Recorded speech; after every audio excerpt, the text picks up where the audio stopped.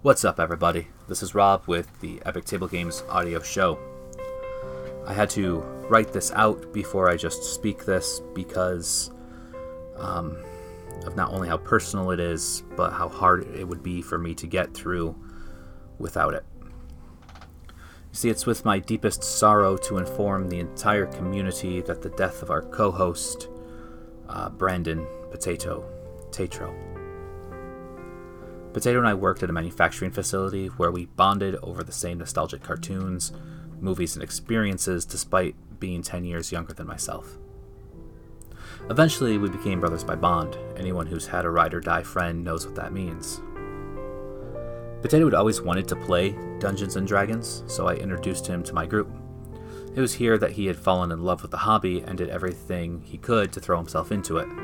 He tried multiple games a week, reading lore, the rulebooks, even went through 1 million sample character builds. Now, if you remember when you fell in love with tabletop RPGs, you know exactly what he did, because that's something that we all do. When I started Epic Table Games, I knew I wanted Potato here by my side. We had talked about the podcast for a while, but didn't pull the trigger until I said we just couldn't keep talking about it. So honestly, Potato didn't know he was half this entire company until well after making so much content. As he was doing what he thought was small-time stuff, I was giving him half the credit on everything Epic Table. When he realized that he was in that deep, there was no stopping him. I mean, why would there be? He loved the hobby. But now, without Potato, it feels hard to move forward, and I know that he wouldn't want me to stop or give up. When he suddenly handed me these reins, I knew by a recent conversation that we had, he didn't want this to end, he didn't want to stop. So I would have to find a way to finish what we have started. Something that honors and celebrates Potato for everyone in our community. Unfortunately, this means that for a few weeks, Epic Table Games will have to pause production on our audio show while we figure out the direction and casting.